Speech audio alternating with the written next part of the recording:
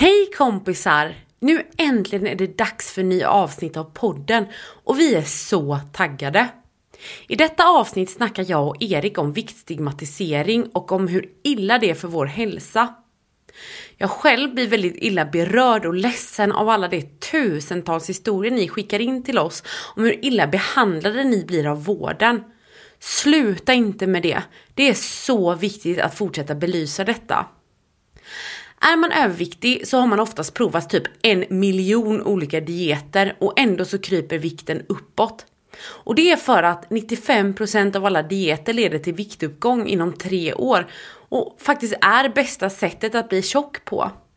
Är det egentligen inte ganska sjukt? Att bästa sättet att bli tjock på är att försöka bli smal. Jag själv har mixat med min mat sedan jag var liten. Jag visste hur man åt för att gå ner i vikt eller åt för att hantera känslor. Men jag hade ingen aning om hur man har en normal relation med maten. Min var helt dysfunktionell och jag trodde ärligt talat att jag var beroende av mat. Även fast jag verkligen levde by the book så upptogs min hjärna om tankar på mat, vikt och hälsa. Vilket inte alls var det jag planerade att lägga mitt liv på som liten. Efter långt sökande så hittade jag äntligen nyckeln och utvecklade konceptet matfri som gjorde mig helt fri från min kamp med maten och gjorde att jag slöt fred med min kropp. Jag blev den där tjejen som hade en båsklämma på chipspåsen medan min kropp intuitivt valde bra mat. Matfri bygger på en känd metod som är vida beforskad med över 120 studier. Och det enda jag gjorde var att göra en svensk version av det så att vi svenskar också ska få uppleva matfrihet. Så är du redo att lägga dieter på hyllan och bli matfri en gång för alla så surfa in på www.matfri.se för att läsa mer om kursen. Vill du joina oss så använd koden VIKTIGT för 20% rabatt fram till den 14 november. Men vet du vad? Nu kör vi igång avsnittet.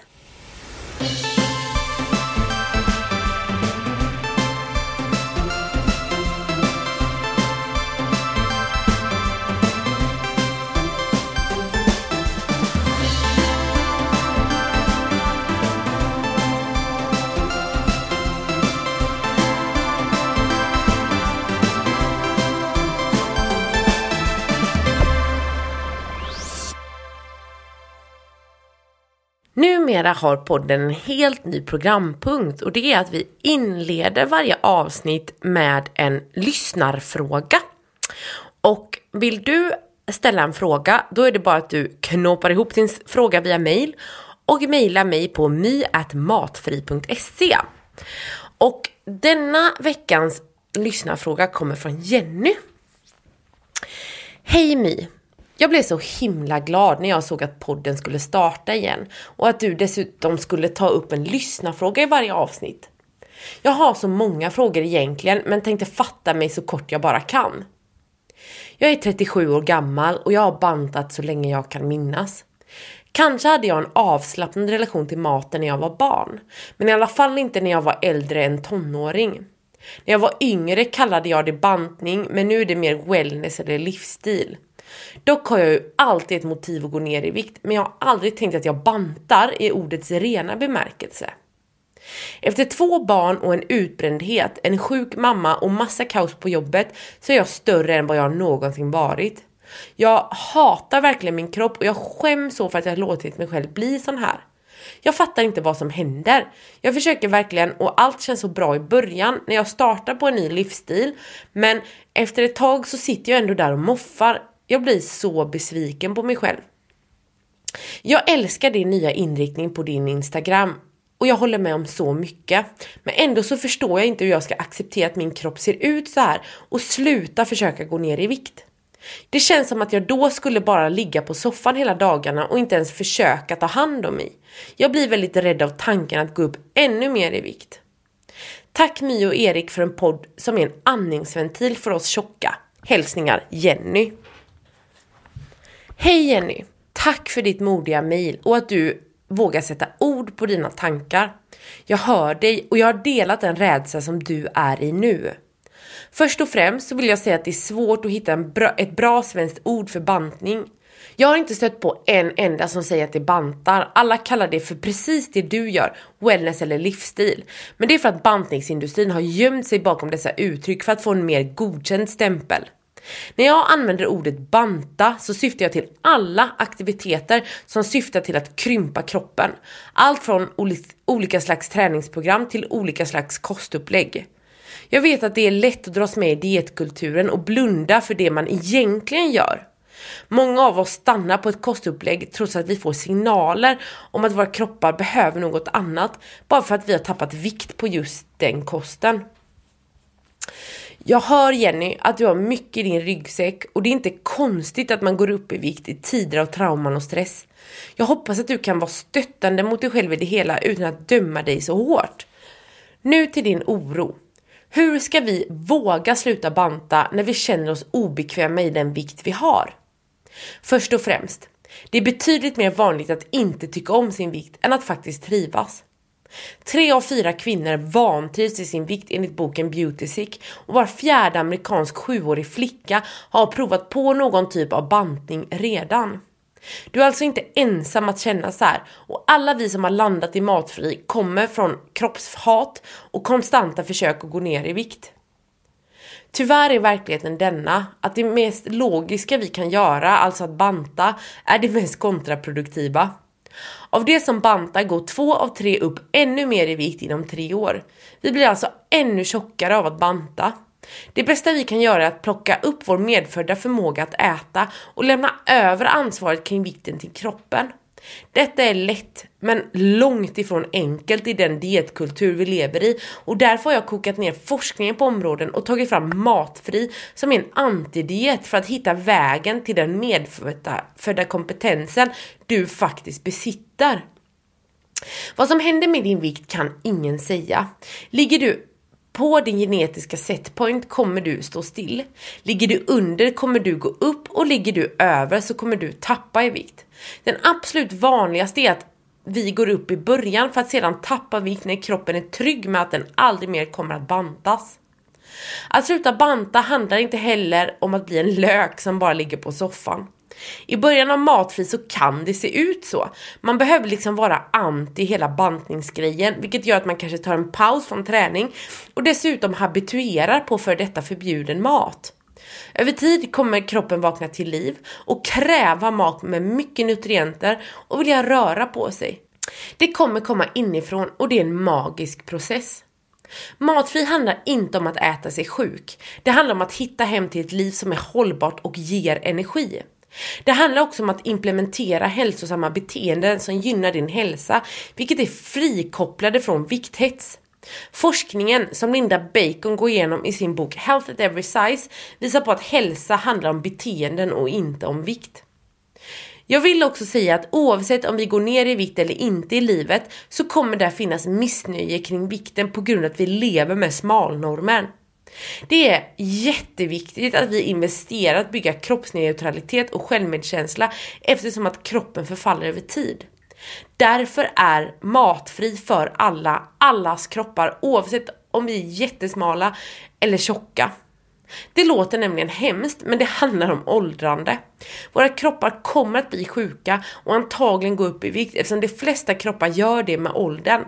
Det är viktigt att vi investerar i kroppskärlek som hjälper oss att komma igenom det och stötta oss själva i den processen.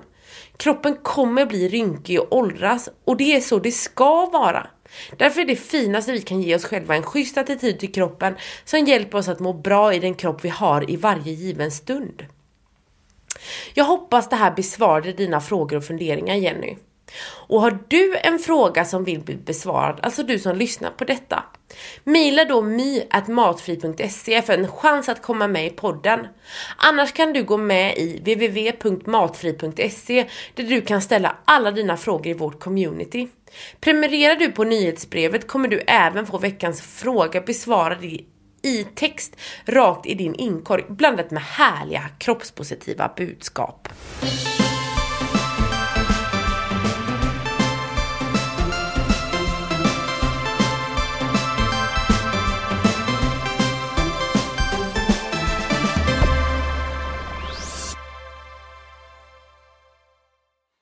allihopa och hjärtligt välkommen till ett nytt avsnitt av podden Viktigt med mig, My Westerdahl och Erik Hemmingsson.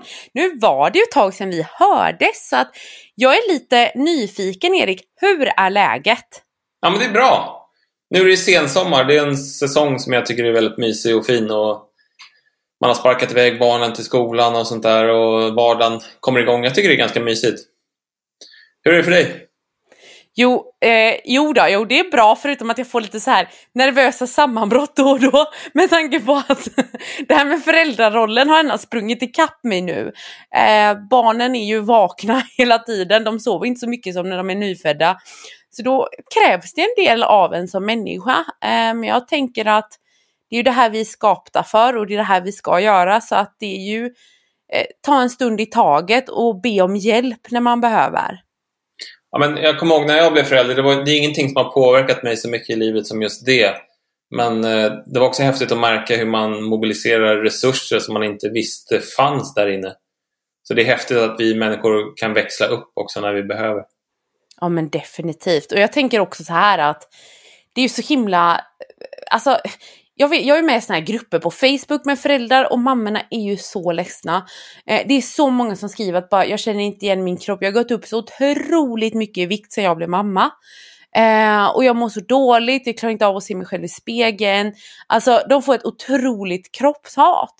Och jag tänker spontant att det är väl inte konstigt att man går upp i vikt den här tiden. Jag menar, man sover skitdåligt, man är jämt stressad, man känner sig jämt otillräcklig. Ja, alltså det är en helt ny roll och omställning för kroppen. Man är nyförlöst. Alltså det finns så många biokemiska faktorer just nu som påverkar kvinnans vikt. Ja, gud ja. Men det är ju en metamorfos. Både själsligt och fysiskt. Och det tar ju tid för kvinnor att komma tillbaka igen efter en graviditet. Det är ju bland det mest påfrestande som era kroppar går igenom. Så där får man vara lite snäll med sig själv och liksom, det kommer ta ett tag. Men kroppen tar ju onekligen stryk också av en graviditet och en förlossning. Ja, och jag tänker också att det är inte så jäkla schysst. Alltså jag vet ju typ, men allting bara rinner av när man ammar. Eller när barnet är kommit då kommer det bli jättesmal. Och så är inte det alls sanningen för många. Nej, det där stämmer inte. Utan det är ju en försköning av verkligheten. Det kanske gällde någon gång på 50-talet. Men visst, det är de som går upp och sen så går de ner igen. Men de flesta mammor behåller ändå ett antal kilon efter graviditeten, alltså långt efter graviditeten. Men det blir ju så, tänker jag. Och det finns ju liksom en tanke bakom det. Det är liksom att skulle en svältperiod komma så är ditt barn, så har du andra människor som är beroende av dig. Och det är klart, då behöver du lite reserver. Men sen någonting, ja verkligen, men någonting som gör mig genuint förbannad, det är liksom de här normerna som gäller för kvinnors kroppar. Och att gå igenom en graviditet är det finaste man kan tänka sig på många sätt. Och att då när kroppen förändras efter en graviditet och förlossning så är det någonting man ska må dåligt för. Vad är det? Det är så sjukt, tycker jag. När man istället bara kan se på sin kropp som att den har gått igenom det finaste den kan gå igenom. Varför ska jag må dåligt för det? Men det är sånt som borde hyllas. Men jag vet att det är liksom inte vad mammorna vill. Men det beror på att de är omringade av en ganska sjuk kultur. Men det är väldigt olyckligt att det är så. Ja, men verkligen. Och jag tänker också att vi bombarderas ju i media och sånt där. Liksom att vi ser mammor som är lika smala som de var när de var typ 20 och så sitter de där med 3 barn. Eller jag har precis fått barn för månader sedan och jag är helt återställd. Och då tolkar ju våra hjärnor det som att men det är så här det ska vara. Och så glömmer vi bort att så ser det faktiskt inte ut för majoriteten av oss mammor. Utan vi blir lite knubbiga och goare när vi har fått barn. Ja, precis. Så det är fullkomligt naturligt. Men man ska inte må dåligt för det. Utan tvärtom liksom, hylla sin kropp och det mirakel som den och ni har gått igenom. Det är det enda vettiga, tycker jag. Mm. Ja, verkligen. Och jag tänker att där är det ju väldigt viktigt med någon slags att sträva mot kroppsneutralitet. Vi människor tänker ju ofta så här, med kroppskärlek och det är så häftigt och så vidare och så vidare. Men det är ett väldigt långt språng att gå från att hata sin kropp till att älska sin kropp. Och det gör man ju inte liksom i en handvändning, utan att kanske jobba på mer neutral inställning till kroppen, att tänka mer funktion, att vad kan min kropp hjälpa mig med? Det är ju som kroppen är ju liksom som ett rymdskepp för själen. Den är ju inte till för att vi ska på något sätt behaga någon annan, utan den är ju till för att gå ut och uppleva livet med. Och i vår kultur så glöms det bort. Det är som att våra kroppar är till för att betraktas och dömas och behaga andra, när de egentligen är till för att vi ska gå ut och uppleva livet. Någonting jag har gjort i sommar, det är att banta bort de flesta av mina speglar, och det har varit skitskönt. Ja. Jag har ställt liksom helkroppsspegeln bakom dörren för att om jag behöver kolla någonting så behöver jag göra en aktiv handling, och då får jag också chansen att fundera på om det verkligen är nödvändigt, istället för att liksom hela tiden bli påmind om mitt utseende. Inte för att mitt utseende på något sätt är någonting jag behöver liksom vara rädd för att möta, utan mer liksom att jag vill gå igenom min dag och uppleva den, och inte bara gå omkring och tänka på hur jag uppfattas av andra. Ja, det finns studier som jag tycker är väldigt intressanta som visar att människor som inte ser, som är blinda, har inte alls de nivåer av att de är missnöjda med sin kropp som seende människor är.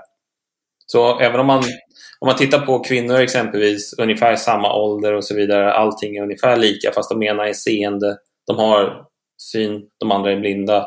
Så de blinda kvinnorna är ju oftast väldigt tillfreds med sina kroppar, trots att kropparna inte skiljer sig från de seende kvinnornas kroppar. Så alltså det vore ganska skönt om vi inte hade det här hypervisuella samhället där allting ska synas och liksom är på någon typ av display.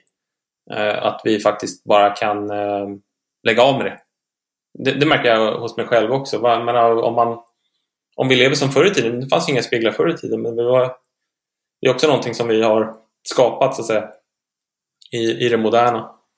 Mm.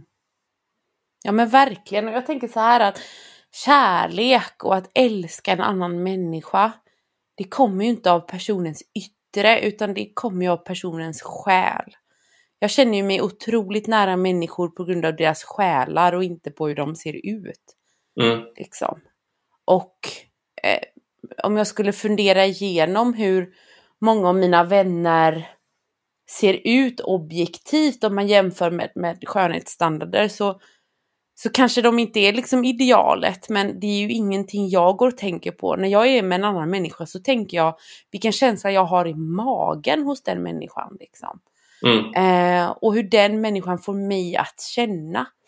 Det är aldrig jag reflekterar över någons utseende. Kanske om personen har köpt en ny hatt eller sådär, eller färgat håret. Det är klart, oj då, där var någonting annorlunda mot hur jag jämför liksom hur personen var när jag såg den senast. Men det är ju inte så att jag tänker liksom på personens vikt eller utseende, utan det gör man ju bara om sig själv, tänker jag. Det är ju ingen annan som gör det.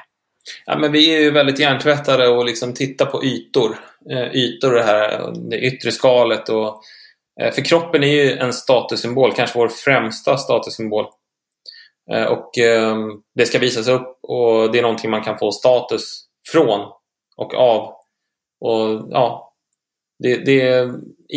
det bästa vore ju om vi hade en kultur där vi istället gav status efter om människor gjorde bra saker för andra, för det kan jag ändå tycka är det mest centrala här i livet, att hjälpa andra. Om man letar efter meningen med livet och vad ska jag bli för någonting, så mitt standardtips är ju: gör någonting där du hjälper andra. Det kommer studsa tillbaka till dig själv, men det kommer också ge så oerhört mycket meningsfullhet och inre glädje, alltså den här genuina glädjen, det som du aldrig kan få när du går och shoppar på NK eller någonting sånt, för då tillfredsställer du egentligen någonting som är mer med ditt ego att göra. Men det behöver inte vara fel naturligtvis, men att man gör det som en slags lite tvångsmässigt, eller du vet, mer som en destruktiv vana. Men istället ska vi hylla liksom när man hjälper varandra och när man agerar på ett sätt som är socialt och liksom det ger ringar på vattnet. Men istället så tittar vi på det här ytliga. Vi lever i en ganska konstig värld på många sätt, måste jag säga. Jag tror verkligen en fin övning att göra med sig själv är att fundera på att om jag har 100% tid Om jag ser mig själv liksom som 100%, alltså min tid, min dag, mitt liv. Och så funderar jag på hur stor del av den kakan jag lägger på tankar om hälsa, vikt, utseende, alltså allt det här liksom. Och sedan så funderar jag på, men resten av den här tiden, låt säga att det kanske är 60-70%, och det låter ju helt absurt, men för många är det så mycket. Speciellt om man har en kropp som ligger utanför normen och man blir påmind om det hela tiden, så går väldigt mycket tankar till det. Och då tror inte jag att lösningen är att bara, nej men nu ska jag bli kroppspositiv. Liksom. Alltså det blir jättekonstigt. Det bästa är att fundera på, vad är viktigt i mitt liv? Låt säga att det är familj, eller låt säga att det är om jag vill hänga mer med vänner, eller jag vill syssla mer med konst, jag älskar att måla. Och att då bestämma sig för, okej, jag väljer ut 2 områden här nu den här månaden som jag ska putta in mer av mina procent i. Liksom. Och så gör man så istället, för att vi behöver fylla det här tomrummet som blir när vi slutar lägga så mycket tankar och energi på mat, vikt och hälsa. Precis. Jag kunde inte sagt det bättre själv. Och det är där liksom många fastnar. Man fastnar i de här yttre sakerna och bekräftelse och så vidare. Men i själva verket så har man ju ofta lösningarna på insidan och leva liksom lite mer utefter sånt som har visat sig vara väldigt givande historiskt och som är viktigt. Men det är mycket i det här moderna livet som är ganska konstigt och som där kejsaren är naken helt enkelt. Och när man är ung så är det ganska svårt att se det. Ju äldre man blir, desto lättare blir det att se det.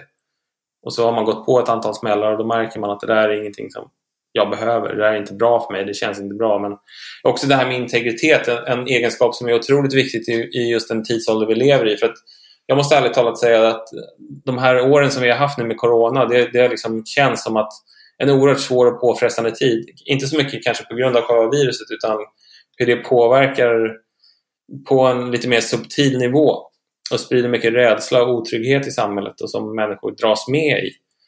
Kanske även du som lyssnar på det här tycker att vad är det för konstiga tider vi lever i, men det är sånt som, det tycker jag också.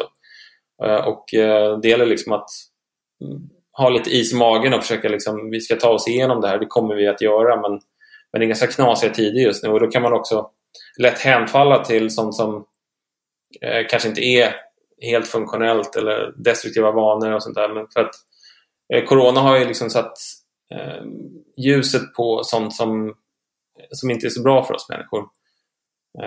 Men ja, det gäller att liksom försöka se på det med lite större perspektiv och det vi går igenom just nu och komma ut på andra sidan och liksom ha gjort det här inre arbetet som människor behöver göra och liksom, vad är det jag behöver för att må bra av den här integriteten, att man inte bara gör saker för att det förväntas av en.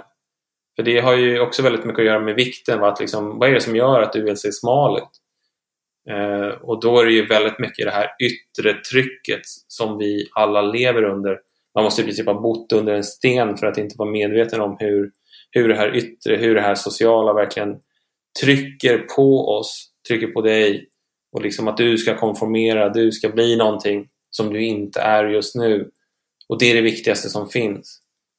Men det är också liksom en sak som man behöver bli medveten om så att man inte bara halkar in på allt det där, för det är så lätt hänt. Men verkligen. Och så just det här att jag tänker att vi använder dieter som en slags ångestdämpare.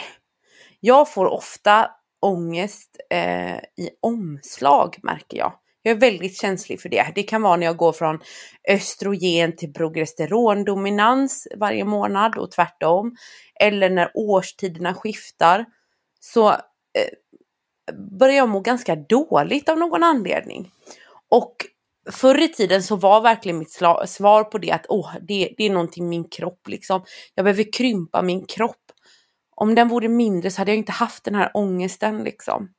Och så på något sätt har det alltid varit liksom min snuttefilt i hjärnan att om jag plockar bort det här livsmedlet eller jag börjar träna så här mycket eller vad fan som helst så kommer allting bli bra. Men så är det inte det. Och sen så oavsett vad jag har vägt liksom, så har den jävla ångesten funnits där. Och svaret har alltid varit detsamma, att jag behöver krympa min kropp. Och nu för tiden då, jag varken hetsäter eller bantar. Och så får man liksom bara leva med den ångesten, att den finns där. Och den kommer kanske finnas här ett par veckor. Och det kommer gå över. Och det är okej liksom. Det är bara sån jag är. Och jag kan ta den i handen på ett annat sätt. Men, och just som du säger, att det finns ju en rädsla i samhället nu. Och det är konstigt, och även om vi i Sverige kanske inte har drabbats lika hårt som andra länder med lockdowns och så vidare. Så är det ändå en jobbig känsla i samhället. Och det är oftast vi vänder den inåt. För det är ju så vi lever idag. Det är individualistiska. Att det är jag som ska förändra mig. Och den enda som är, vad ska man säga, den som är hindret för min dröm och min lycka, det är mig själv. Och det behöver jag ändra på. Och det är så lätt att fastna i det. Bara gå ner lite till, eller bara förändra lite det, eller operera bort lite det, så kommer saker bli bra. Och jag som har jobbat med klienter i så många år och sett stora viktnedgångar, och så märker jag på mina klienter att visst, det är jäkligt skönt att slippa hetsäta och man mår bra. Man mår bra av den bra maten och så vidare, och man mår bra av att ha en annan inställning, men fasiken, ångesten finns fortfarande kvar. Det handlar inte om vikten liksom. Det spelar ingen roll att man har nått alla sina mål och drömmar, men grundkänslan är densamma på något sätt. Och ångest kommer och går. Även fast jag är smal så har jag dåliga dagar. Typ den liksom. Och det kan ge faktiskt riktigt stora kriser om man inte är beredd på det. Ja, men jag tror många av oss, ni som lyssnar på det här, du och jag också, är liksom inkörda med en ganska gammal programmering att liksom, banta och liksom späka sig, och sen så är man nöjd och sen så går man upp, och sen, man har en sån livsstil. Men det kan bli någon slags snuttefilt liksom, om det är det man är van vid historiskt, så är det så lätt att man tar till de där gamla lösningarna för att det är bekant. Det är någon slags Stockholmssyndrom över den här kroniska bantaren ibland. Men man kan behöva göra slut liksom. Och det här, jag tror många av ni som lyssnar på det här liksom, antingen har ni redan gjort det, eller så går ni och funderar på det. Men det liksom, varje sån här process innebär ju också en slags separation. Det kan vara ganska jobbigt att lära nytt, ärligt talat. Det kommer ju ofta liksom bubbla upp någonting som man kanske inte är medveten om hos sig själv. Så de här inre omställningarna, eller inre metamorfos, det är någonting som man verkligen ska fira. Men du vet, det är ingen utveckling utan lite smärta också. Det ska man ju liksom inte hymla med heller och bara, det här är skitlätt liksom. Det kommer bli en baggis och sen så kommer du bli glad som fan. Ursäkta språket här nu, men att liksom, det kommer kosta också. Det kommer vara lite läskigt, och sen så kommer man liksom, det kommer gå bra ibland, det kommer vara svårt ibland, men tänk på att alla såna här saker som verkligen är värda att göra här i livet, exempelvis du, My, som har skaffat familj, jag menar, det var ingen baggis, eller hur? Jag menar, det är liksom tuffa resor och liksom det kostar på, men det är också liksom, man får så mycket tillbaka. Och alla som säger liksom att det här med du pratade om kroppsneutralitet, och det tyckte jag var bra, för att varje förändring, om man säger så här, du måste lära dig älska din kropp. Okej. Hur ska det gå till? Jag har liksom gått och gett den så mycket hat och annat elände i decennier. Men då, som så mycket annat här i livet, så måste man bryta ner det i lite mindre steg. Myrsteg. Ta några myrsteg åt det hållet. Jag menar, om slutmålet kanske kan bli att älska din kropp. Kanske inte. Men även om du inte når hela vägen, så är det ändå väldigt, väldigt bra om du bara har tagit små steg åt det hållet. Och inte liksom struntat i alltihopa, vilket är en väldigt lätt respons, eftersom det är ändå ganska tufft. Men att man kan ta små steg åt det hållet. Och det behöver inte vara liksom att man ska komma fram till det här, utan att det är själva resan som är vägen, som Karin Boye skrev. Det ligger så mycket i det, tycker jag. Så att liksom, gamla vanor, destruktiva vanor, men ändå liksom någonting som man har hållit fast vid. Men det är som en gammal pojkvän, flickvän, som man vet att fan, jag behöver göra slut. Det här funkar inte längre. Men det är ändå så svårt. Så att där behöver man också vara lite snäll med sig själv och liksom lite perspektiv på det man håller på med. Det är fullt möjligt, absolut. Och man ska inte göra det svårare än vad det behöver vara. Men man ska vara lite ödmjuk för det också. Ja, och jag tänker så här att när jag får sug och banta, så tänker jag alltid så här, men om bantning fungerade mig, varför bantar fortfarande mormor? Mm. Och då bara, just det fungerar inte. Det gör inte det. För att om bantning fungerade så hade mormor inte bantat. Och inte mamma heller. För de har bantat så jävla många gånger. Och om man då hade bantat, så hade man gjort det en gång och sen hade det varit klart. Kanske 2 gånger då. Ja, 3 då. Så hade det varit klart. Men nu, konstant, varje måndag, flera gånger per år. Hela livet. Mm. Och jag vill inte det. Jag vill inte vara en mormor som bantar. Snälla gode Gud. Det är typ det som håller mig ifrån att banta igen liksom. För det kommer aldrig gå. Liksom, jag vill inte vara någon som sitter på ålderdomshemmet och nojar över kalorierna i efterrätten på söndagen. Jag vill inte det. Jag är klar.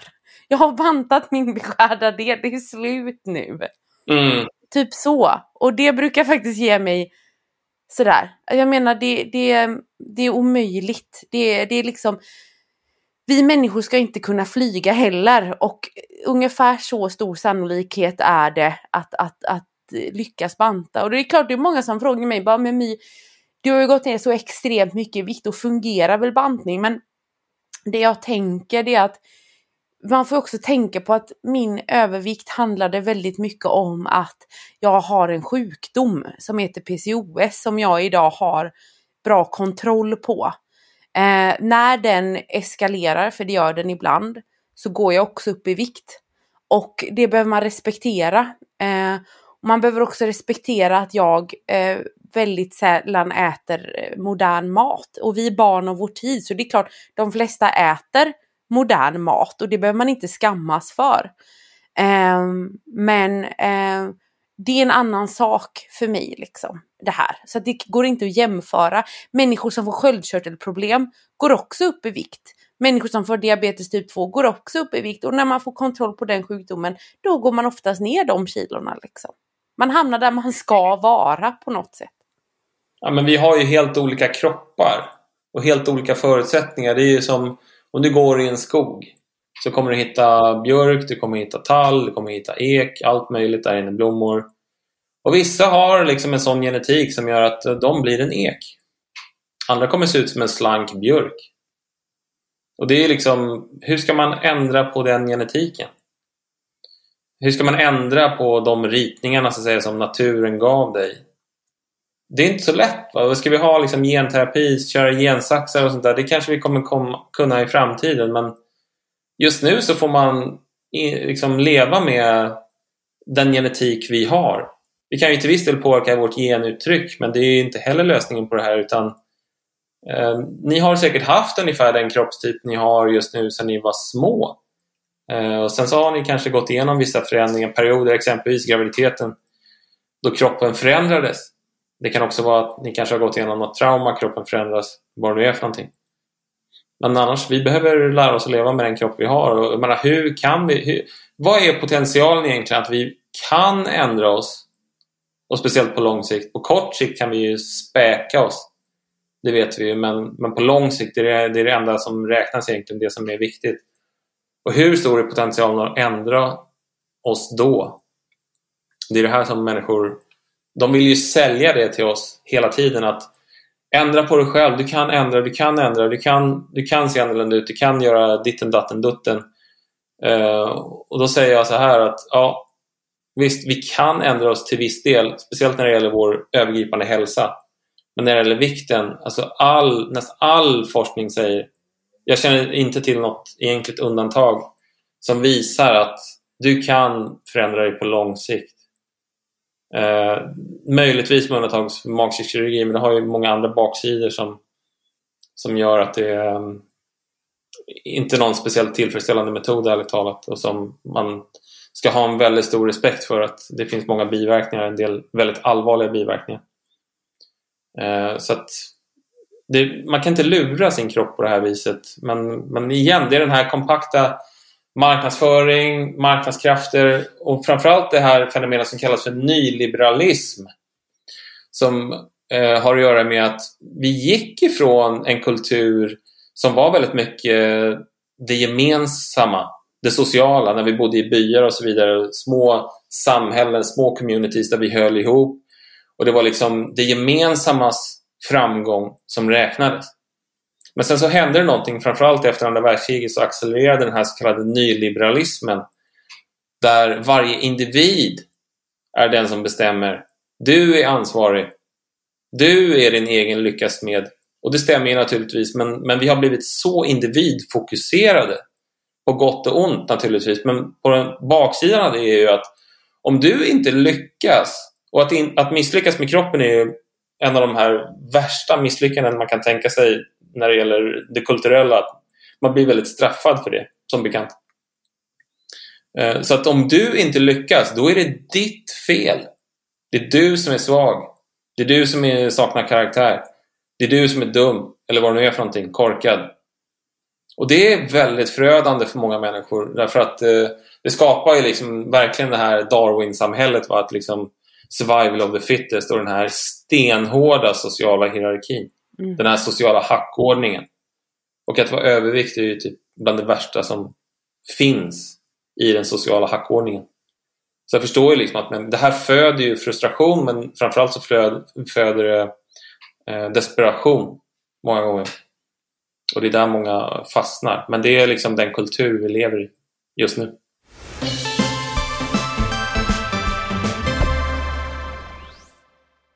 Och där leder ju oss osökt in på ämnet vi ska prata om idag. Och det är ju de här vardagliga förtrycken överviktiga har i sitt liv. Och vi har ju diskuterat många saker, men jag frågade mina följare på Instagram vad de tyckte att vi skulle diskutera, och jag fick förslag på otroligt många förtryck. Och innan det så tänker jag bara liksom definiera. Jag använder ofta ordet tjock, och det är liksom inte på grund utav att, alltså jag tycker bara liksom att det finns dåliga liksom namn på att vara stor på något sätt. För att vara övervikt, vad då övervikt? Vem har bestämt att det är en övervikt? Alltså du vet så här liksom, utan det kanske bara så din kropp ska vara. Och tjock är lite mer så här beskrivande, och jag vet inte, jag säger i alla fall inte det för att stöta mig med någon.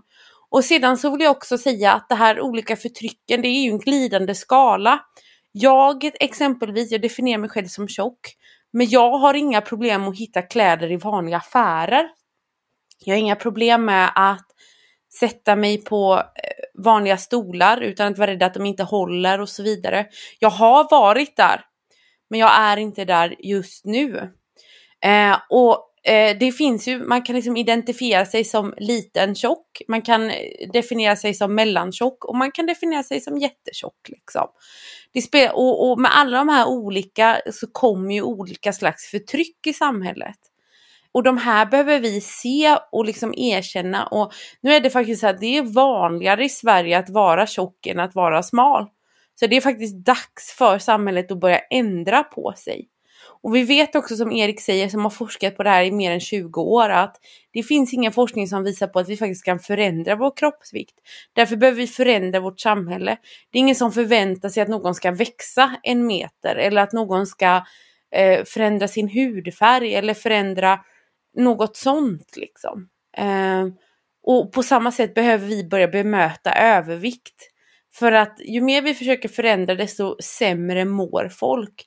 Och vi vet också att 2/3 av alla som försöker banta eller förändra sin vikt slutar med att de går upp i vikt. Så att hela liksom ursprunget i den här diskussionen tar avstamp i att vikt är något vi inte kan förändra, utan behöver lära oss leva med. Och ändå så, Erik, jag tänkte att vi kan börja diskutera de här vanliga sakerna, typ som, låt säga, kläder. Det är ju liksom svårt, men jag tror att det är någonting som också påverkar alla typer av människor, kroppsformer liksom, att man kan känna att man är för kort för sin vikt eller för lång för sin vikt eller något sånt där. Vad tänker du kring kläder och vikt? Ja, men vi har ju den här storskaliga industrin och de syr naturligtvis upp kläder och storlekar som majoriteten kan ha. Men alltså kroppar är ju så olika formade så att jag kan ju själv känna att när jag går och provar kläder så jag måste ju nästan alltid gå till en skräddare till exempel om jag köper en skjorta. Därför att jag behöver förkorta armarna lite grann. Och du vet, byxor måste tas upp och så vidare. Så att det är ju väldigt... På sätt och vis är det bra att man kan köpa standardstorlekar, men om man inte har en standardstorlek så är det ju så här, okej, det är sällan en speciellt rolig erfarenhet ärligt talat tycker jag att handla kläder, för att då behöver man ju i princip se ut som en skyltdocka för att det ska liksom sitta bra på en gång. Och jag tror förr i tiden så var ju människor mycket mer, du vet, de gick och köpte tyg och sen så sydde de sina kläder. Jag kommer ihåg min mamma på 70-80-talet, hon sydde ju sina kläder. Och hon hade ändå liksom en hel standard. Hon liksom ser ut, kan man säga, som en skyltdocka. Och har alltid sett ut så. Ser väldigt atletisk ut. Och även min syrra som sydde sina egna kläder och så vidare. Hon har också en någorlunda standardstorlek. Men det här med att handla kläder är ju liksom det är ett subtilt förtryck skulle jag säga också. Samtidigt som man lever i en marknadsekonomi, vad är det rimligt att begära om man har en kropp som verkligen är... Den ser inte ut som många andra kroppar. Man kanske är väldigt, väldigt kort, väldigt, väldigt lång, eller man kanske är tjock eller väldigt smal, vad det är för någonting. Vad kan man förvänta sig då? Men den här storskaliga industrin, den pumpar bara ut en massa standardstorlekar. Och sen är det så här, hur kul är det liksom att prova kläder och så säger man så här, jag är en XXXL. Liksom, vad väcker det för känslor hos en människa? Om man är det. När idealet är hela tiden så här smal. Du ska vara en extra smal för att vara snygg.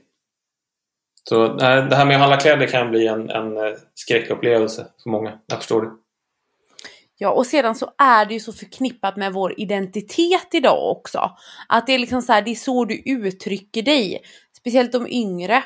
Och då blir det ju ännu mer skamfullt liksom. Att vi människor, vi kan inte uttrycka oss, vi överviktiga. För att vi kan inte ha på oss det som vi känner är jag. Jag menar, när jag var som störst, om jag hade tur så hittade jag något jättestor blommigt nattlinne med fjärilar på. Och då var jag liksom 16 bast. Hur fan kul var det liksom? Och jag kunde inte gå med mina tjejkompisar till att åka till Torp i Uddevalla och shoppa. Utan jag var tvungen att hitta någon så här obskyr, jag vet inte, katalog. Där jag fick beställa massa konstiga storlekar liksom. För på den tiden fanns ju inte internet på det sättet. Och ja, det var fruktansvärt liksom. Jag kunde aldrig liksom känna mig fin på det sättet. Och sen så kan jag ändå, om man balanserar det mot att det är klart, det måste ju finnas ekonomi i det också. Och att man kan inte förvänta sig att företag på något sätt ska trycka upp allt i allt liksom. Men däremot så kan man ju tycka att med tanke på hur människokroppen ser ut idag, så borde det finnas något mer flexibelt system att göra det här på. Mm. Ja, men jag tror det är väldigt tilltalande egentligen att om man går till en skräddare och så tar han alla mått som behövs och sen så kan han sy upp det som man vill ha.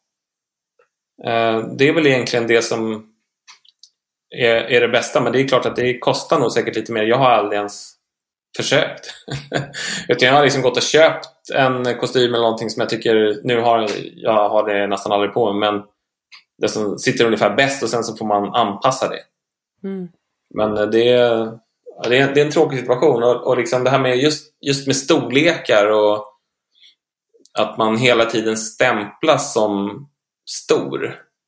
För det är som du säger, va? Man blir liksom det blir en identitet. Eftersom det här med vikten hela tiden projiceras på människor, subtilt eller inte, så blir det liksom så här, men jag är det här istället för jag är Erik 48 bast och det är min identitet, så är jag någonting annat. Typ jag är gravt överviktig eller vad det nu är för någonting, och jag måste förhålla mig till det hela tiden. Så det är liksom det är verkligen ett förtryck av människor och ett nedtryckande som medvetet och omedvetet som verkligen bryter ner människor, därför att man passar ju aldrig in. Och det här är liksom så viktigt för människor, att de vill passa in. Vad är det som är viktigt här? Ja, men det är det sociala. Det finns ingenting som formar oss så mycket som det sociala. Det är de riktigt starka krafterna, och framförallt att vi vill passa in. Vi vill hamna i ett socialt sammanhang där vi accepterar det och uppskattar det. Men det blir precis tvärtom för överviktiga. De passar inte in.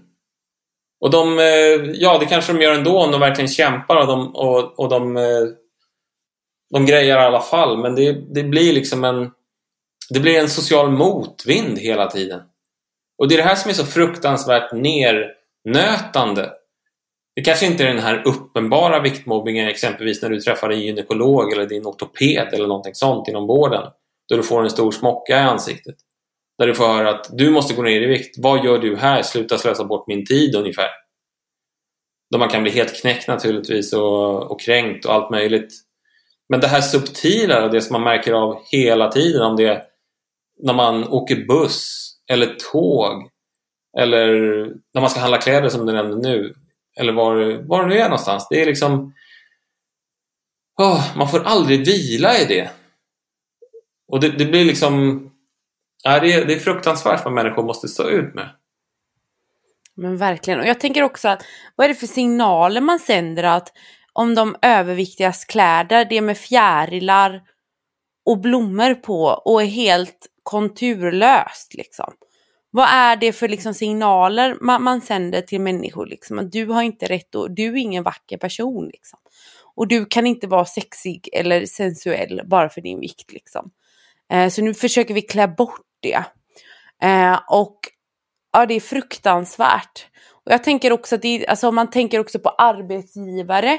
Jag vet att det var en som skrev till mig att men på företagets kick-off då hade arbetsgivaren bokat en aktivitet som var 100 kilos gräns på. Hur kul är det liksom? Eller att jag vet ju själv när jag jobbade vid sidan om, när jag pluggade, så jobbade jag som säljare på ett teknikföretag. Och då var det ju såna här, alltså det var jättesvårt med storlekarna, för den storleken som passade mig, det var ju liksom som skjortan gick ner till knäna på mig liksom. Och större fanns typ inte, så att hade jag gått upp i vikt så hade inte jag kunnat jobba där. Och det är ju fruktansvärt att människor känner så. Att då är man liksom inte välkommen på ett visst arbete för att man är för stor. Och jag tycker liksom att, jag menar, överviktiga är de allra flesta. Så det borde finnas något bättre sätt att göra det här på än vad vi gör idag. För det vi gör idag, det är att diskriminera människor med subtila saker som viktgränser och klädstorlekar. Och det är inte okej. Och man får ändå tänka så här att vi kallar liksom tjockhet, fetma, övervikt för någonting sjukligt. Men jag menar, vikt beter ju sig som en normalkurva. De flesta utav oss ligger på ett visst spann. Men så kommer det alltid vara de som är väldigt, väldigt smala och de som är väldigt, väldigt tjocka. Och det är liksom, det är ingenting fel att vara med det. Det är bara att kroppen ligger där.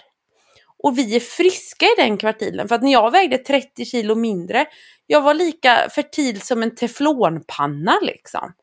Och liksom, jag hade torr hy, torra ögon, såna här, vad heter det, såna här sår i mungiporna. Så jag hade ju liksom brister och jag gud vet vad liksom. Och så gick jag upp 30 kilo och är fertil som bara den och mår skitbra och har jättefina värden.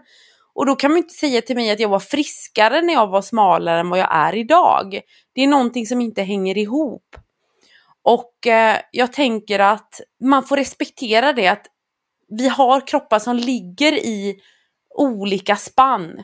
Och det är ingenting som är fel. Och det finns liksom ingen datorprojektion eller trött viktkurva från 80-talet som säger att det ena är mer värdefullt och rätt än det andra. Eller vad tänker du kring det, Erik? Ja, men det här med BMI har ju liksom blivit det förhärskande sättet att definiera människor på många gånger. Så man blir sitt BMI ungefär, och sen så till varje BMI så finns det ju en kategori. Och jag använder ju det här begreppet övervikt. Men ja, Man kan använda andra ord naturligtvis, men det bara blir så att jag använder det. Men när man blir, för det första reduceras man till en siffra och sen reduceras man till en kategori. Och det är ju någonting djupt omänskligt i det. Att vadå, jag vill inte vara någon jävla siffra. Jag vill inte vara någon kategori. Jag är jag. Med allt vad det innebär. Så att det är liksom att man förenklar och kokar ner människor till en kategori på det här sättet. Det är ju någonting som vi gör ju i forskningen i epidemiologi. Men det är ju för att vi tittar på folkhälsa. Hur utvecklar sig vissa saker i en population? Exempelvis Sverige. Men som individ ska man passa sig väldigt noga för att dra några som helst växlar kring det här. Därför att det är liksom, man kan ha ett väldigt högt BMI objektivt sett, men du kan vara helt frisk. Och vice versa, du kan vara pinsmal. Men du kanske är väldigt metabolt sjuk. Du har problem med blodsockernivåer och insulinnivåer och sånt där som man normalt sett förknippar med en kraftig övervikt. Men det beror ju på. Så att om någon säger så här, ja, men om du dyker upp i vården någonstans och så har du ett högt BMI och så får du höra att det här är inte hälsosamt från en läkare, en auktoritet. Fråga då, hur i helskotta kan du veta det? Har du tagit blodprov på mig? Om svaret är nej, alltså ärligt talat, vad vet de om det? Det kanske är så att din hälsa faktiskt är dålig. Men då måste man ju titta på det. Framförallt med blodprover. Titta på blodsocker, insulin, levervärden, blodtryck och så vidare. Men annars så ska man inte använda liksom BMI på det viset. Och då måste man göra någonting mycket mer grundligt. Men det är liksom det här. Det är ett slags maskintänk ärligt talat som har tagit över. Man skulle till och med nästan kunna säga att det är en slags masspsykos. Där vi håller på att reducera människor till det här viset. Men inte är det bara så att vi får det projicerat på oss, utan det är också så att man internaliserar ju det här och tror att ja, men jag är mitt BMI. Som jag är det här. När man i själva verket, det är liksom, i bästa fall så är det liksom en liten del av dig. Så att det finns så otroligt mycket att bli upprörd på här. Det är liksom, det ska inte vara så att det här är liksom Eriks och Mys förbannade podd, va? Utan där vi liksom bara är så jävla förbannade på sakernas tillstånd. Men faktum är att det är rätt konstigt där ute nu. Och jag tycker som forskare så blir jag liksom besviken på den intellektuella nivån i de här diskussionerna. För det känns som att det är så oerhört utpekande och stigmatiserande. Därför att igen då, med risk för att upprepa mig här, men alltså det är när människor beter sig dåligt mot varandra. Det är sånt vi verkligen far illa av. Det har vi ju massor med forskning på. Och kan vi bara uppträda vänligt och snällt mot varandra så skulle så oerhört mycket vara vunnet. Ärligt talat. Och människor som, om ni har kanske råkat ut för viktmobbing under stora delar av era liv och så får ni höra det och liksom ni råkar ut för det titt som tätt. Det blir som ett trauma som aldrig tar slut. Och det blir omöjligt att få någon slags läkning från det där. Det är åtminstone väldigt svårt. Och det är den vägen som de flesta människor ändå behöver vandra. Man behöver liksom läka de sår man bär på där inne. Som alla människor har. Men övervikt har så mycket sår ifrån viktmobbingen vanligtvis. Det är det vanliga. Jag ska inte säga att alla har det, men de flesta har det. Och speciellt om man har en väldigt kraftig övervikt. Det här som du tog upp nu, My, liksom att om du aldrig liksom får plats i en stol på flygplanet eller du hittar aldrig kläder och du har aldrig känt dig vacker liksom, eller någonting sånt. Du har alltid dömts väldigt hårt för ditt utseende. Alltså det är sånt där som bryter ner. Det verkligen bryter ner. Så hatten av till alla er som kämpar och lever med det här och liksom gör det verkligen trots den här motvinden, för den är brutal där ute. Det är därför vi gör den här podden, för att vi är så förbannade på det här. Verkligen, och det man liksom säger, ja men överviktiga har dittan och dattan, sjukdom, tjena hejsan. Men det vi ser, det är ju liksom att viktstigmatisering är oerhört dödligt. Så att forskning kring liksom viktstigmatisering visar ju på att det är liksom farligare än övervikten i sig. Att bli så dömd och liksom mobbad och så vidare. Och jag menar, det är vi har vetat det här i decennier nu, att vikt är ingenting vi kan ändra på. Utan det är någonting som faktiskt, för att man kan inte räkna de här liksom 0,1% som att det är så gällande för alla. Utan för majoriteten så är det faktiskt så att man går upp i vikt av att banta. Och jag menar, det kan vara vettigt att fråga en läkare så här, att skulle du skriva ut en medicin som gav lite bättre resultat de första, alltså som gav ett bra resultat de första 2 åren, men sedan markant försämrade hälsa? Nej, det hade ju aldrig en läkare skrivit ut. En läkare hade ju aldrig skrivit ut en medicin som förbättrade kolesterolvärden och hjärtbilden liksom de första 2 åren, men sedan bidrog till en ökad mortalitet. Aldrig det hade gått igenom. Men det är ju precis det bantning gör. Vi får initialt lite bättre hälsomarkörer, men sedan blir de urusla. Och det här har en jättebra forskare, hon heter, det var en hon, nu är det en han, som heter Lindo Bacon, som har skrivit en bok som heter Health at Every Size och Body Respect. Hon gjorde en fantastisk studie där hon delade upp grupper på kvinnor om 2. Där den ena gruppen fick råd och stöttning i att banta helt enkelt. Och den andra gruppen skulle inte förändra sina matvanor någonting, utan fick råd och stöttning i att hitta hälsosamma beteenden fast utan vikt då.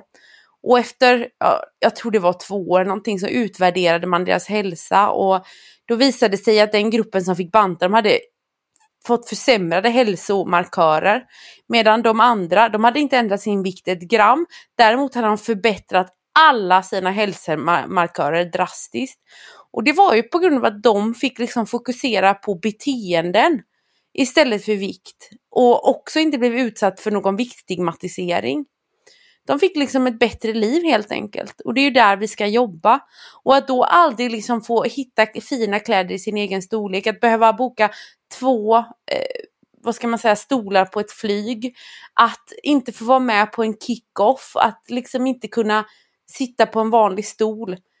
Det är liksom inte mänskligt. Och det bidrar inte till en ökad folkhälsa. Så att alla där som säger så här att nu jäkla ska vi banta och hitan och ditan och vi försöker bidra till en bättre folkhälsa.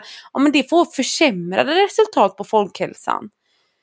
Kärlek och respekt och hälsosamma beteenden och att möta varandra för de själar vi är och inte de kroppar vi har. Där har vi folkhälsa. Ja, men det är det här totalt ytliga liksom, som bedöms. Och det är därför vi seglar fel. Men varför har vi så? Vår absolut största hälsoutmaning idag är psykisk ohälsa. Det är ingenting att tvivla på överhuvudtaget. Och då måste man titta på vad är det för faktorer som driver på psykisk ohälsa. Det finns ju naturligtvis hundratals. Men det är tveklöst så att den här mobbingen och den här rädslan för att inte så att säga, bli inkluderad i det gemensamma, det är en sån sak. Och där är ju övervikt en sån här primär faktor. Jag fick höra, det var en person som berättade att de skulle på någon slags kalas för att fira någon som hade tagit typ student eller något sånt där, något klassiskt kalas hemma i någons trädgård, och så skulle alla sitta ner runt ett bord och äta lunch. Men det var att den här personen fick inte plats i de här stolarna, jag kommer inte ihåg, eller stolen gick sönder eller någonting, men det blev liksom en sån här väldigt jobbig, på sätt och vis förnedrande upplevelse. Och då, när man just liksom förväntningarna är de motsatta, att nu ska vi verkligen bara ha kul och liksom fira den här personen, och så blir det liksom totalt tvärtom. Och det är sånt som, du vet, du sätter sådana själsliga sår där. Och vad gör det liksom för, hur rädd blir man inte för ytterligare sådana upplevelser? För det är sånt som liksom, vi blir programmerade att undvika sånt som är smärtsamt, och det är ju bara naturligt och funktionellt. Men om liksom hela livet består av potentiella faror, trauma och jobbiga upplevelser, liksom, det är fruktansvärt vad det gör med oss. Och liksom, det är långt värre än en trafikolycka eller någonting sånt. Va? Det sker i något socialt sammanhang där det blir så tydligt att man är en annorlunda, avvikande, konstig och dålig person. Men det är liksom bara den här så som det ser ut helt enkelt, och de här värderingarna vi har. Vi kommer ju liksom, så småningom kommer vi få en värld där alla bedöms och bemöts helt lika oavsett vad vi har för storlek. Jag har ingen aning om hur lång tid det kommer ta, men jag är helt övertygad om att vi kommer komma dit. Men det kommer liksom ta ett antal år, ett antal decennier.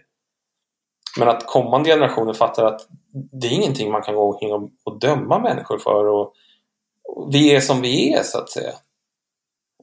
Men empatin är alltid proportionell mot avståndet. Och många som, de här värsta fördomarna som människor går och bär på, det är liksom människor som de har säkert varit trådsmala hela livet och har ingen aning. Och då jag behöver aldrig liksom kämpa med det här, jag har inga problem. Och så antar de att andras fysiologi är precis som min fysiologi, när det verkligen inte är så. Men ja, herregud, jag känner mig väldigt otålig liksom innan vi når den punkten då vi faktiskt, du vet, din storlek är inte viktig. Du är minst lika välkommen och uppskattad som alla andra. Och även människor som är väldigt smala tror jag kan bemötas på ett ganska hårt sätt många gånger. Men inte alls så som överviktiga bemöts, för där är ju fördomarna så pass mycket värre. Det här liksom dumma, lata, karaktärslösa, alltså fruktansvärda fördomar.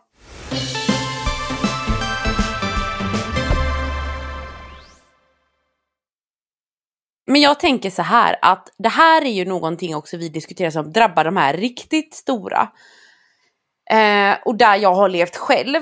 Men vi har ju en väldigt stor majoritet människor som är, vad ska man säga, ja, men lite knubbiga då. Alltså typ så.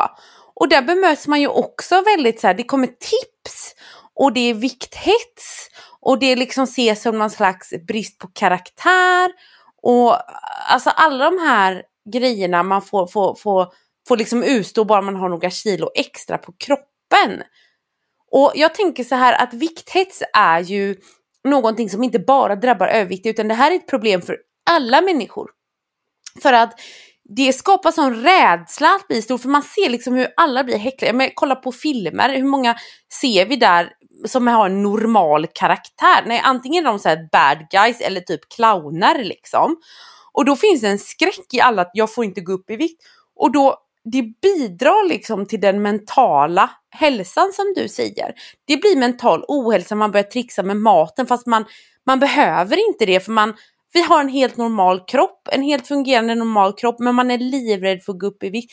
Det är ju det man ser på de här studierna, att liksom 10-åringar, där är man mer rädd för att bli tjock än att förlora båda sina föräldrar, för man ser att det är så tufft. Och jag tänker också här att den här rädslan gör ju att vi även påverkar våra barn. För att för man är så rädd, kanske om man var överviktig själv som barn, så är man rädd för att ens egna barn ska bli överviktig. Och då försöker man förhindra det genom att kontrollera barnens mat, vilket kan ge barn då svår relation till maten. Och det här gör föräldrar i all kärleksfull välmening. Men egentligen så borde man kanske bara, vet du vad, det spelar ingen roll vad du väger eller sådär. Jag ska göra mitt yttersta för att skydda dig från viktstigma. Och jag tänker inte använda maten för det. Utan det är alla andra som ska ändra på sig, inte du och jag. Och det är skitsvårt, för då får man leva som ett UFO i det här samhället. Mm. Och du kommer ju bli viktmobbad och skammad när du går till BVC. Ja. Och få höra av skolsköterskan eller skolläkaren. Så jag menar, det här är liksom, det är ett ganska formidabelt tryck att leva under. Men igen då, här är det så viktigt att man liksom, den här integriteten, att man står upp för sitt barn. Men det är svårt, va? Därför att om det kommer någon som är just en auktoritet, eller som anses som en auktoritet, det vill säga någon som har en hög social position och som har också en position av kompetens och kunskap. Om de hävdar att det här är dåligt, det här måste du göra någonting åt, då är det liksom väldigt svårt att liksom bara, nej. Alltså att man hittar lite råg i ryggen och bitar tillbaka där. Och även liksom argumentera med någon slags saklig argument, för det är det man kommer behöva. Exempelvis hur destruktivt det kan vara att mäta barns vikt och längd. Det här är sånt som gör mig genuint upprörd, och som jag vet att barn råkar ut för varje dag i skolan och på BVC. Jag menar, det finns ju massor med skolsköterskor och elevhälsan som är helt fantastiska, jag säger ingenting om det, men sen så finns det ett antal, ärligt talat, idioter där ute som kanske vänder sig direkt till barnet och börja prata om vikt och längd. Vilket är fruktansvärt. I så fall ska man göra det på ett väldigt finstämt sätt direkt med föräldrarna naturligtvis. Men det finns, jag menar, här har skolhälsan, elevhälsan har varit så fruktansvärt naiv när det gäller just det här med mätningar av vikten hos skolbarn. Jag menar, folk hörde av sig till mig när jag skrev krönika om det här förut, att i min klass så hade skolsköterskan satt upp en lapp, alltså klasslistan, med allas vikt på, synlig i klassrummet. Men känn på den. Och liksom så här, ja, här är allas vikt. Jag säger, vad lever ni i för tidsålder? Tror ni liksom att skuldbelägga och skamma barn som väger mer än någon slags BMI-doktrin säger, att det ska hjälpa dem? Alltså, ni häller bara bensin på elden. Fatta det. Och det är så jäkla oetiskt att hålla på så här. Men det är liksom, det finns skräckhistorier om det här. Jag kan bara nämna kort att sen finns det en annan bra historia också i det här. Allting är inte nattsvart. Utan det var en kollega till mig som hade föreläst om det här. Jag tror att det var i Lund. Och pratade om det här på universitetet. Liksom hur fel det kan bli. Efter föreläsningen så kommer det fram en kvinna och säger så här: du, jag måste erkänna en sak. Jag är faktiskt en av dem som du pratar om. Jag har varit den här personen som har liksom skammat och skuldbelagt barn. Hundratals sannolikt. Men nu har jag lagt av med det. Jag har tänkt om. Jag hade fel. Och då säger jag så här: okej, bra att du erkänner det. Bra att du tar det ansvaret. Och liksom gör vad du kan för att sprida det till dina kollegor, hur fel det där är. Men det lever ändå kvar liksom. Det där är en väldigt svår utrotad attityd och inställning till vikten. Och att det är bara ät mindre. Eller du vet, någon säger så här till... Någon kanske frågar en förälder och säger så här: vad äter ditt barn? Och så säger de så här: de äter fullt normala saker, bara bra saker. Då säger den här kanske barnmorskan eller skolsköterskan vad det är: men du, det där stämmer ju inte. Det vet vi ju. Fy fan mig! Ursäkta. Liksom, hur kan man liksom säga sådana saker? Och bara stämpla någon som, du vet, för det första att du ljuger. Och så är det inte alls liksom, utan du tar inte hand om ditt barn som du borde. Nej, jag blir så förbannad så att... Alltså, nu ska jag spä på din förbannadhet. För att en följare skrev så här till mig: jag vägrar väga mina barn hos BVC. Och då skriver hon så här: vet du vad, My? Det vägrade jag också. Och då blev jag SOS-anmäld. Ja, men vad fan? Ja! BVC-sjuksköterskan SOS-anmälde dem. Så de fick SOS på sig. Har du hört något så jävla sjukt? Så vissa BVC-sjuksköterskor SOS-anmäler folk för att de vägrar väga sina barn. För att man vägrar vara med om tjockisförtrycket. Alltså du vet, jag bara, är det väl skämtar ni med mig liksom? Nej, vi sitter bara och skakar på huvudet här. Vi är så arga just nu, va? Ja, men och det värsta är, man kanske tror så här att ja, nu tar ni upp liksom de här extrema sakerna. Nej. Alltså jag vet inte hur många berättelser om det här jag har fått i en eller annan variant.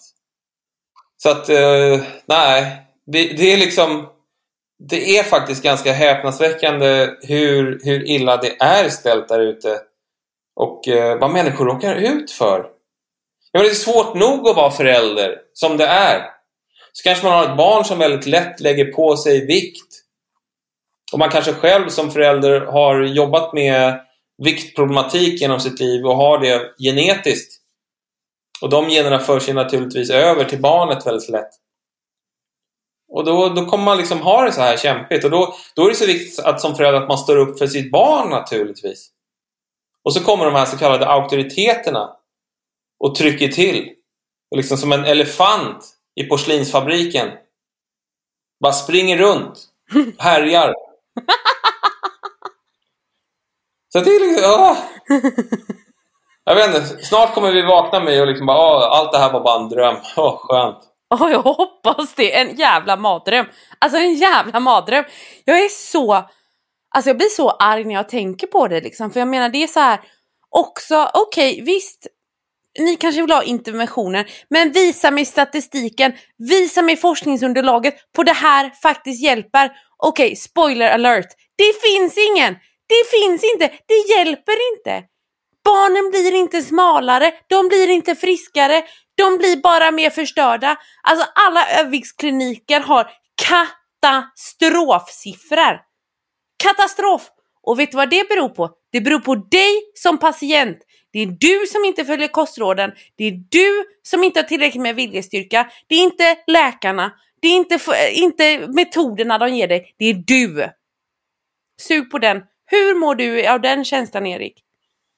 Ja, men det gör mig så vansinnig. Alltså, ärligt talat, det är därför du och jag håller på med det här. Annars hade jag kunnat göra någonting annat istället. Men alltså, vi behöver ju verkligen förändra det här. Men också liksom, om du som lyssnar på det här känner att det här är någonting som faktiskt har drabbat mig, vilket jag antar att det mycket väl kan ha gjort, så liksom, du är inte ensam med det. Det är tusentals eller hundratusentals, kanske miljontals i Sverige. Speciellt om man tänker på att alla i Sverige måste gå igenom elevhälsans vägningar. Och många av oss kommer liksom känna att det där var ingen kul. Det där hade jag gärna undvikit. Och speciellt kommentarer direkt. Jag kommer ihåg själv när jag gick i typ 4-5, skolsköterskan vägde mig och sa så här: ja, men du väger lite mycket. Jag kanske gjorde det, men det var liksom, jag är lite kraftigt byggd så. Jag kommer ihåg liksom hur det är så här: jaha, vad ska jag tänka om det liksom, 11 bast? Hur ska jag förhålla mig till det? Ska jag börja banta då, eller? Ska jag sluta äta? Liksom en växande grabb som, jag menar, när jag kom hem från plugget så kunde jag dricka liksom 1/2 liter O'boy och 1/2 limpa. Jag höll på att växa. Så det blir, liksom, det blir så konstigt allting.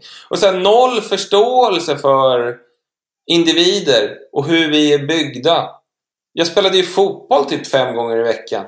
Tennis 2 gånger i veckan. Men det är så här, det är okej. Är det viktigt? Ja, det är rätt viktigt. Men det är så här, vad är liksom helhetsanalysen av allt det här? Och så jag säger, men du är bara en siffra på en våg. Herregud. Men nu har jag har haft en del föreläsningar för elevhälsan. Då har jag tagit upp hur viktigt det är att ni är ålagda att väga. All right. Men alltså ha en helhetssyn på hälsa. Och ni kan aldrig prata vikt direkt med barnen. Vansinne. I så fall vänder ni er till föräldrarna. Om ni tycker att det är befogat. Men framförallt fokusera på barnens inre välmående. Därför att det är det som är genuint viktigt. Fokusera på att den har kompisar och att de är välfungerande. Hur ser det ut hemma hos barnen? I så fall. Så att man liksom gör en helhetsbild. Rör du på dig? Äter du bra? Har du kompisar? Inte din vikt är lite hög. Jag menar, folk skickar mig också bilder på Instagram. Så det här är min dotter, 4 år. Hon fick höra att det vore bra om inte hon tog om på dagis. Och till och med så att människor hör av sig och säger också så här att på dagis har de fått instruktioner att det här barnet får inte ta om. Va? Är det här Sverige 2021? Ja. Vad tänker man då som 4-åring? Jag är hungrig. Ja. De andra får ju ta om. Vad är det man startar för process där? Över till dig, My. Jag är så jävla... Alltså, det påminner mig om en annan läsare som fick hem ett brev. Hon skickade det nu till mig i veckan. En bild på det här brevet där hon inte fick teckna en livförsäkring på sin lilla dotter för att den lilla dottern ansågs som sjukligt fet. Och jag fick ett kort på den lilla dottern. Och det var ett helt normalt barn. Men försäkringsbolaget hade ansett att det är för stor risk. Så de får inte försäkra sitt barn. Och det spelar väl ingen roll om barnet hade varit jättetjock. Men kolla på mig. Jag var skittjock. På BVC sa de när jag var 6 månader att mamma borde byta ut varannan amning mot vatten för att jag var så tjock. Men jag skrek ju bara så det orkade inte morsan med, som gav mig mat ändå. Men liksom jag är inte död. Och jag menar, vad baseras detta gamla siffersystem på? Och det är sånt liksom systematiskt förtryck för att vi tror att vikt är viljestyrt. På att det är något fel att vara stor. Men vi är liksom barn av vår tid. Vi är liksom, att vi har lätt att lägga på oss beror på att svält förr i tiden, det var ett reellt hot mot vårt liv. Och dessutom, som han börjat forska på också, och titta på att tidigare generationers bantningar gör mig som barn till dessa generationer lättare att gå upp i vikt, har man börjat kika på och diskutera. För att det får cellerna att svälta på cellnivå. De fattar inte att det är en bantning. De tror att det är svält. Och liksom allt det här gör att vi, och så plus mat som gynnar liksom tillväxthormon i våra kroppar. Det är ingen värdering i det. Det bara är så. Och jag menar, vi barn av vår tid, vad ska man göra? Gå omkring och förbjuda sig liksom. Det är också det här, liksom det här, någonting som jag också är jävligt trött på nu när vi är ännu inne i vårt rage här, Erik. Det är det här att tjocka ska tvingas vara hälsosamma. Jag menar, det är väl ingen som kräver av smala, eller någon, det är väl ingen som kan tvinga någon att vara hälsosam och spendera massa tid på att förbättra sin hälsa om man inte vill. Har man inte det som intresse så är väl inte det något krav. Det här liksom typ som att, du kanske är så, men så länge du mår bra och är hälsosam, fast jag är väl vuxen människa. Jag bestämmer väl själv om jag vill vara hälsosam eller inte. Det är inte så att jag skriver upp mig på någon liksom prenumeration att jag måste vara hälsosam liksom. Utan jag tror att vi alla hade mått jävla bra av att sänka kraven på oss själva. Och sedan så är ju också den här bantningskulturen, det är ju fult att banta nu, så det gör ju ingen. Men alla lever ju hälsosamt, det är en livsstil. Det är en livsstil det här. Det här att jag tränar 5 timmar om dagen på gymmet, det är en livsstil. Och att jag hoppar över kompisar med middagar för att jag är rädd för att tappa kontrollen och hetsätta, det är en livsstil. Och allt det här liksom, är det verkligen en livsstil om det är förenligt med tvång, späkning, plågeri och ångest? Det tror inte jag är någon livsstil. Jag tror det är bantning förklädd i livsstil. Och jag tänker också att den här wellnesskulturen och hälsan, det blir också det här att men bara du är vegan, eller bara du är carnivore, eller bara du är keto, eller whole food, eller raw food, du kommer inte få cancer. Du kommer inte få hjärt- och kärlsjukdomar. Och får du det, blir du sjuk, då är det någonting som du har gjort fel. Då är det du som ska skämmas. Det är det här nyliberalismen som jag pratade om tidigare. Du bestämmer. Men alltså ju mer jag forskar på människors hälsa i bred bemärkelse, så är det ju det här med att vi startar ju med helt olika utgångspunkter. Helt olika utgångspunkter. Och det, liksom där, det finns på sätt och vis en övertro på hur mycket kan vi förändra genom träning eller sömn eller kost och så vidare. Vi kan ju påverka en del. Men alltså ju längre jag håller på med det här, desto mer inser jag att vi kan ändra, men du kan liksom inte ändra hur mycket som helst. Och vissa har ju liksom en räkmacka hälsomässigt. Men det har ingenting med hur mycket de anstränger sig att göra. Det har med genetik att göra och andra faktorer. Deras uppväxtmiljö att göra. Sånt som bestäms tidigt i livet. Och andra kommer starta med en jäkla motvind. Från dag 1. Kämpa med sin hälsa. Och det har ingenting med hur de lever sina liv att göra. Men det är också så här nyliberalismen. My. Kolla här. Och liksom alltid den här skammande beteendeförändringstekniken som man undrar, aha, du måste ha läst någon kurs liksom ifrån 1600-talet.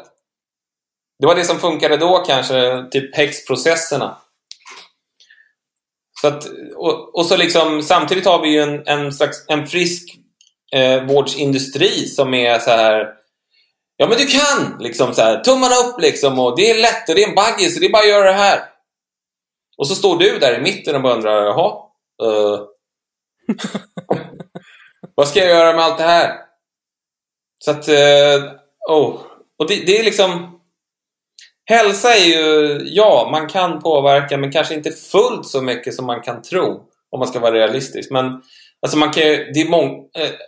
det man ska ha klart för sig, det är liksom att det här med övervikt och hälsa är ju inte svartvitt heller. Jag menar, när man är äldre så är det en viss fördel att ha övervikt. Det man inte ska vara när man är äldre, det är smal. Det är sådär, hur ofta pratas det om det? Så att det är inga svartvita fenomen det här på något sätt. Och igen då, för att liksom bara betona det här på hur en subjektiva hälsotillstånd faktiskt är genuint viktigt. Bara den här enkla frågan som hur mår du är någonting som är ganska utslagsgivande för vad man har för livslängd.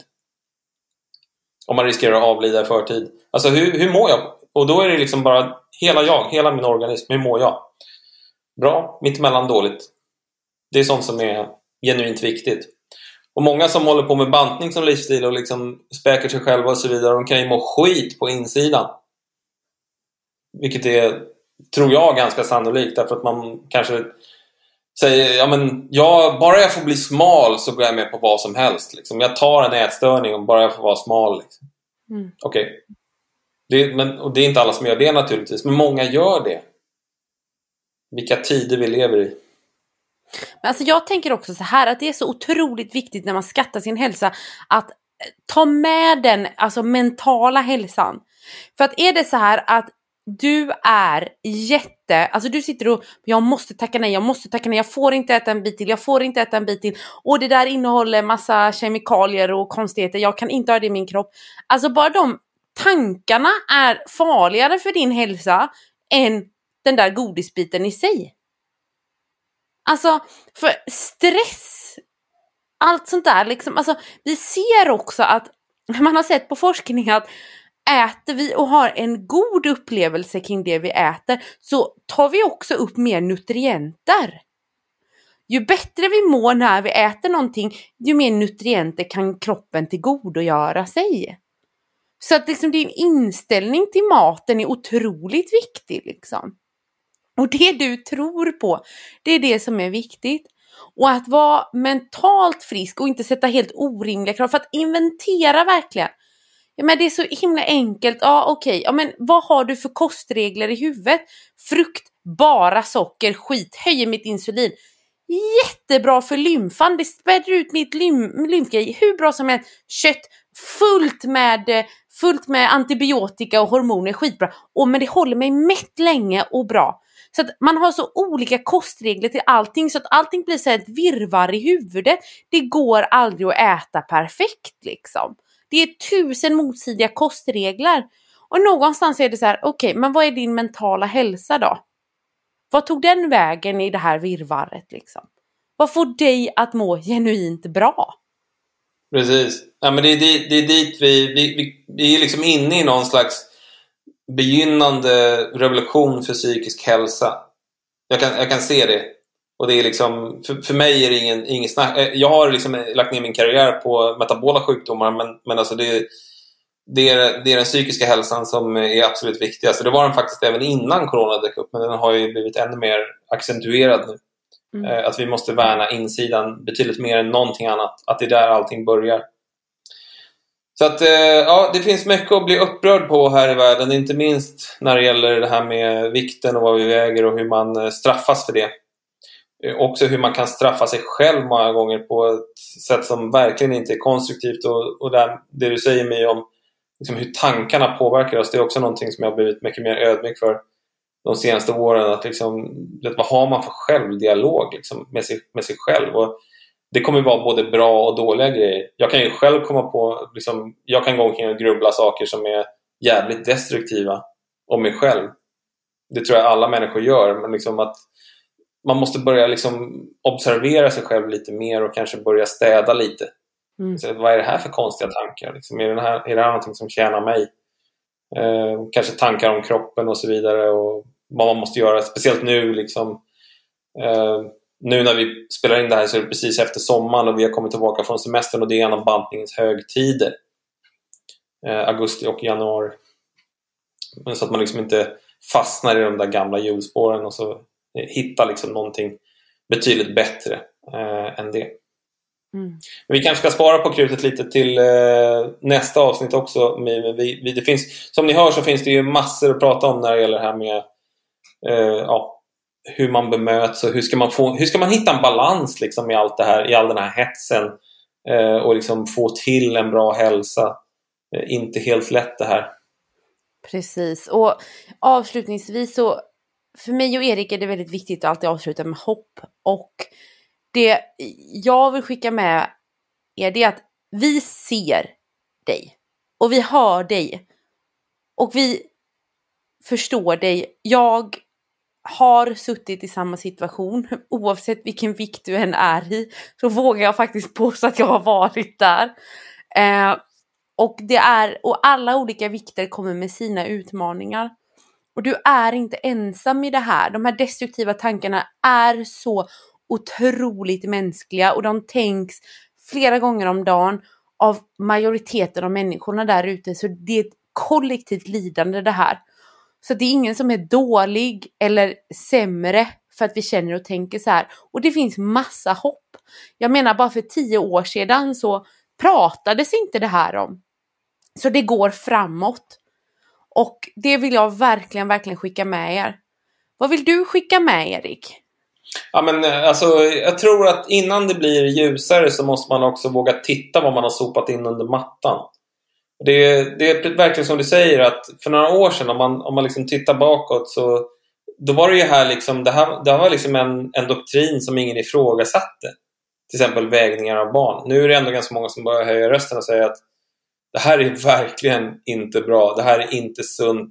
Det här är ingenting barnen har nytta av.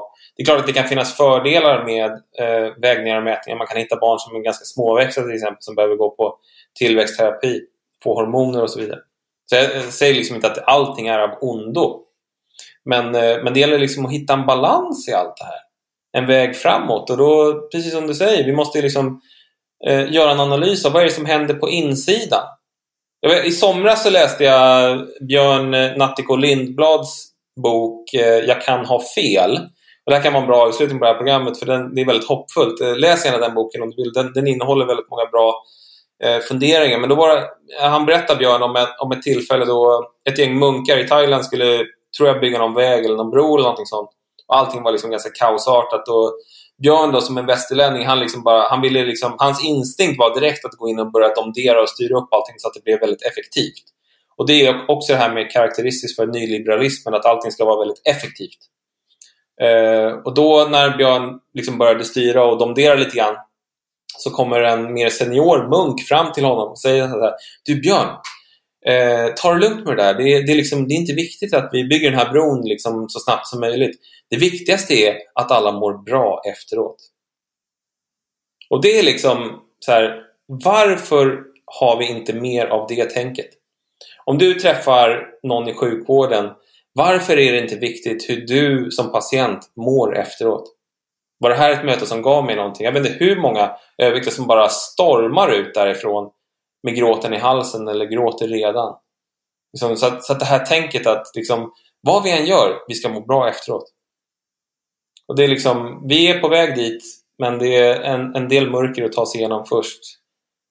Men bara det faktum att vi liksom pratar om det och lyfter upp det, så har vi redan gjort väldigt, väldigt mycket. Jag kan trösta er med att det är många som hör av sig till mig, och säkert till dig också, My, och många andra, och som vill genuint ha vägledning och kanske jobba på elevhälsan eller mödravården eller var det nu är någonstans, och säger att vi har inte skött det här speciellt bra, vi ser problemen, kan inte du komma och prata om vad vi ska göra istället? Så det händer grejer, och väldigt bra grejer, och så att ha tålamod, håll ut, och saker och ting kommer att förändras. Ja, nej, men verkligen. Och en del av förändringen är ju den här podden, så att vi blir jätteglada om du vill prenumerera på den här podden och även dela den i dina sociala medier, så att fler får lyssna på våra ljuva stämmor. Och med det så vill vi önska er allihopa en jättefin fortsatt vecka. Och nu är ju den nya säsongen igång, så det är massa spännande gäster här nu framöver. Och jag och Erik gör ett till gemensamt avsnitt den här säsongen. Så hörs vi snart igen. Puss och kram!